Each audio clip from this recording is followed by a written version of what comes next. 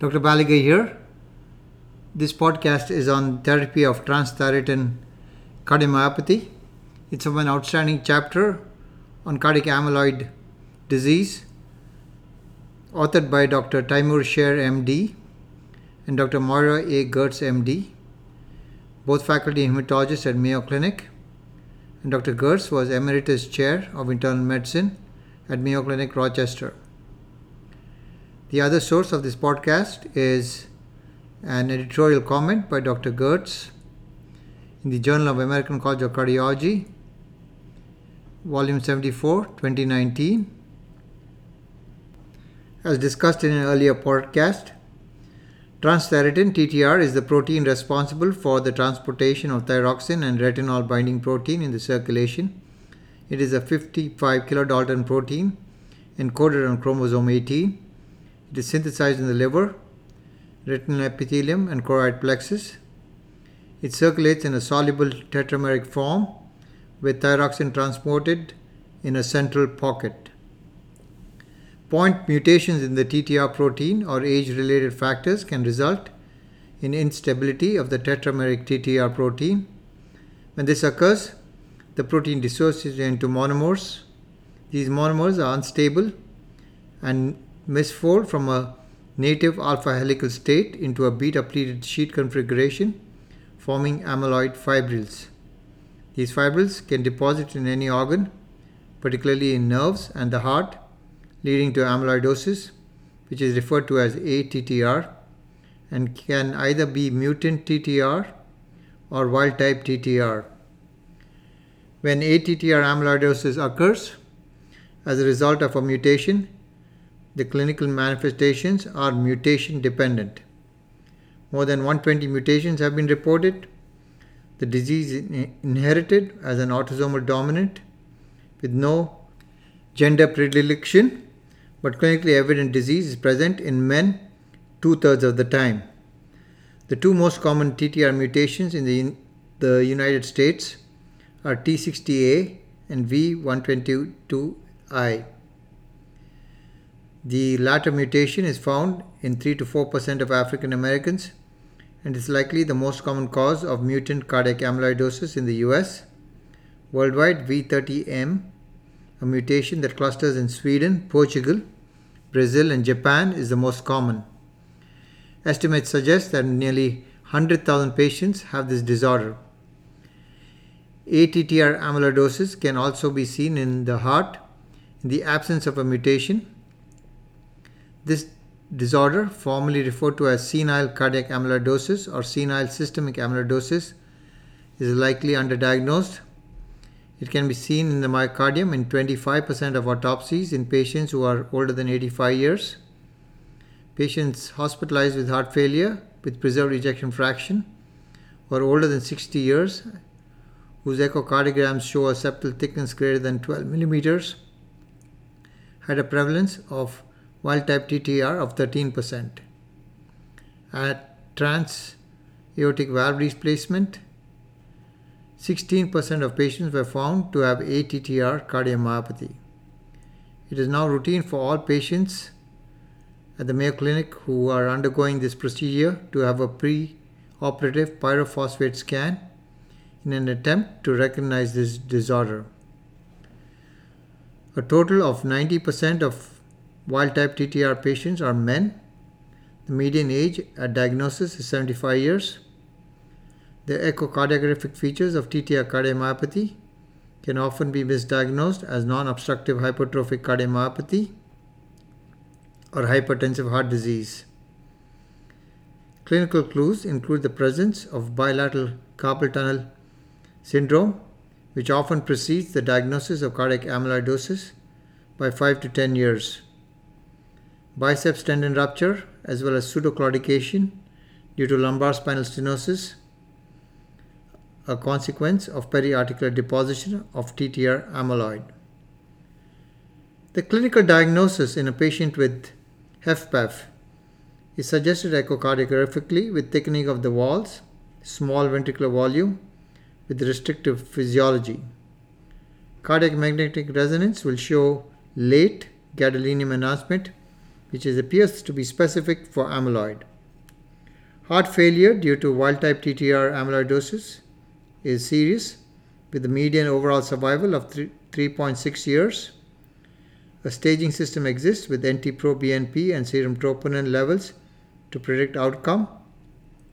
1 point is assigned to an NT-proBNP of greater than 3000 picograms per ml, and 1 point is assigned for a troponin T level of greater than 0.05 nanograms per ml.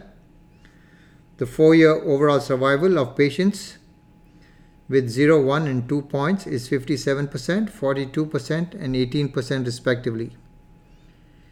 Historically, the diagnosis of ATTR amyloidosis required tissue biopsy with Congo red staining. However, a recent consensus panel established an algorithm to diagnose TTR cardiomyopathy without histological confirmation. When an echocardiogram strongly suggests amyloid infiltrative cardiomyopathy, and if the patient shows no evidence of plasma cell dyscrasia, that might suggest AL amyloidosis. 20 to 25% of ATTR patients have a coexistent monoclonal gammopathy. Imaging with the technetium pyrophosphate scan or technetium diphosphoropropanoic acid scan can confirm the diagnosis. All patients with a positive scan require genetic testing to distinguish mutant TTR amyloid cardiomyopathy from wild-type TTR. In the past, enthusiasm for confirming the diagnosis of TTR amyloid cardiomyopathy was low due to absence of therapy. However, in the past year, 3 new treatments have been approved for treatment of TTR cardiomyopathy by the US FDA. In the past, liver transplantation used only for mutant TTR was the only available therapy for these patients. The rationale for liver transplantation was to replace the production of a mutant TTR using a normal liver, which would only produce normal TTR. This technique is limited because of the organ shortage and the fact that patients may develop progressive amyloidosis despite liver transplantation. It appears that once a nidus of mutant TTR forms, TTR from the transplanted liver can co-deposit, which results in progressive disease despite placement of a completely new liver. In the past year, 2 new agents, patisiran and inotersen, were approved for treatment of mutant TTR amyloid neuropathy. However, greater than 60% of these patients have coexisting cardiomyopathy. These agents act by silencing the production of mutant TTR RNA using either antisense mRNA technology or small interfering RNAs that block the production of TTR protein. Serum TTR reductions anywhere from 70% to 80% are seen, and the reduction in available precursor protein slows or reverses the clinical amyloid syndrome. Both drugs meet the therapeutic endpoints compared with placebo in terms of the neurological impairment score and quality of life, and are now approved for use. In 1999, the non-steroidal agent diflunisal was found to stabilize TTR tetramer, preventing it from breaking into monomers that lead to amyloid formation. In a subsequent placebo-controlled double-blind study, diflunisal was demonstrated to improve outcomes in mutant TTR neuropathy. The use of this agent is off-label in the US and is not available globally. In May 2019, tafamidis, an oral stabilizing agent, was approved by the US FDA based on a placebo-controlled trial that demonstrated a reduction in a composite endpoint of death and hospitalization for heart failure with virtually no toxicity at 2 dose levels.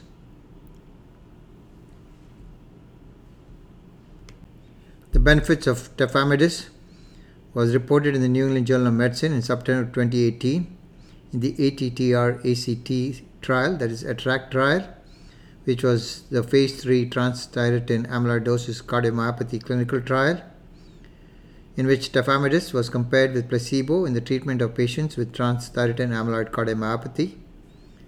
Tafamidis, an orally administered small molecule, binds to transthyretin and stabilizes its native structure, thereby preventing its dissociation into monomers, the rate-limiting step of transthyretin amyloid formation. Although a previous trial of tafamidis did not show a significant slowing of progression of Val30 methionine ATTR mutant related early neuropathy, tafamidis has been used in parts of Europe, Latin America and Asia for the treatment of stage 1 ATTR mutant related neuropathy. ATTRACT enrolled patients with ATTR mutant and ATTR wild type who had predominantly cardiac manifestations. As compared with placebo, tafamidis reduced the incidence of all-cause mortality and cardiovascular-related hospitalizations when analyzed in combinatorial hierarchical fashion. The p-value was less than 0.001 for primary endpoint. Secondary endpoints included separate analysis of each component of the primary endpoint. All-cause mortality was lower, 29.5% versus 42.9%, and cardiovascular-related hospitalizations were less frequent, 0.48 per year versus 0.70 per year in participants who received tafamidis than those who received placebo. Tafamidis also attenuated the decline in functional capacity and in quality of life. In exploratory analysis, there was a modest decline in levels of natriuretic peptides, which is a marker of heart failure severity, and in echocardiographic measures of cardiac function, but not in cardiac structure. Given the dearth of acceptable treatments for this disorder, these robust efficacy results, combined with the benign safety profile, suggests that tafamidis should be utilized in the treatment of TTR amyloid cardiomyopathy. The results of the ATTR-ACT trial raise questions about the mechanism of action of tafamidis, the time course of benefit, and the timing of treatment in the course of patient's disease. Reductions in cardiovascular-related hospitalizations were seen only after 9 months, and all-cause mortality after 18 months, which may reflect the time necessary to influence the underlying pathology. Moreover, a subgroup analysis showing a greater benefit in patients with less severe heart failure suggests that therapy might be best initiated at an early stage of disease, when the underlying pathology may be more easily reversed as compared to late stages. It's possible that by slowing or halting amyloid deposition, tafamidis may allow the activation of local recovery processes that progressively result in remodeling of the amyloid deposits, a reduction in the strain on cardiac walls, and ultimately in a clinical benefit. Once amyloid has caused irreversible organ damage, disease-modifying therapies may be less likely to be effective. According to an editorial in the New England Journal of Medicine, authored by Dr. Christina Quarta, MD, and Dr. Scott D. Solomon, MD, on this trial, they opined that the design of ATTRACT trial reflects the challenges of all clinical trials of rare diseases. The Finkelstein-Schoenfeld approach used to analyze the results for primary endpoint makes head-to-head comparisons between pairs of patients to determine a winner on the basis of pre-specified criteria that incorporate both fatal and recurrent non-fatal events.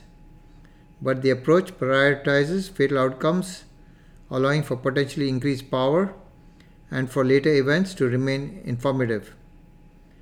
In ATTRACT, the benefit observed for multiple cardiovascular hospitalizations was far more impressive than that observed for first hospitalization, especially since a substantial number occurred within the first 9 months.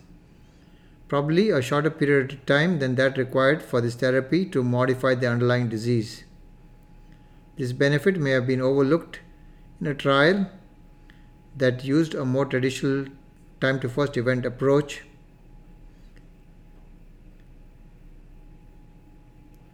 These editorialists also said that alternative therapies are currently under study to treat neuropathy and cardiomyopathy caused by transthyretin amyloidosis.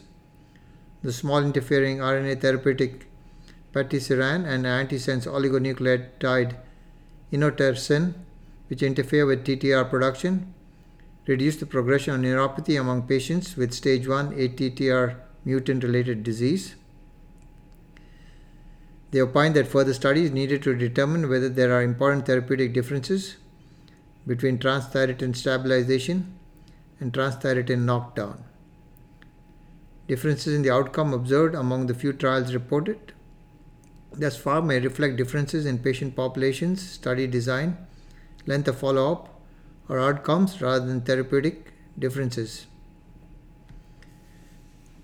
Finally, the editorials opined that the results of the ATTRACT offer hope to patients with this devastating disease, and they suggested new ways forward in testing therapies for rare diseases is the key. In conclusion, TTR cardiomyopathy is likely underdiagnosed, requires a high index of suspicion by the cardiologist. It is now eminently treatable. Endomyocardial biopsy is not required to establish the diagnosis.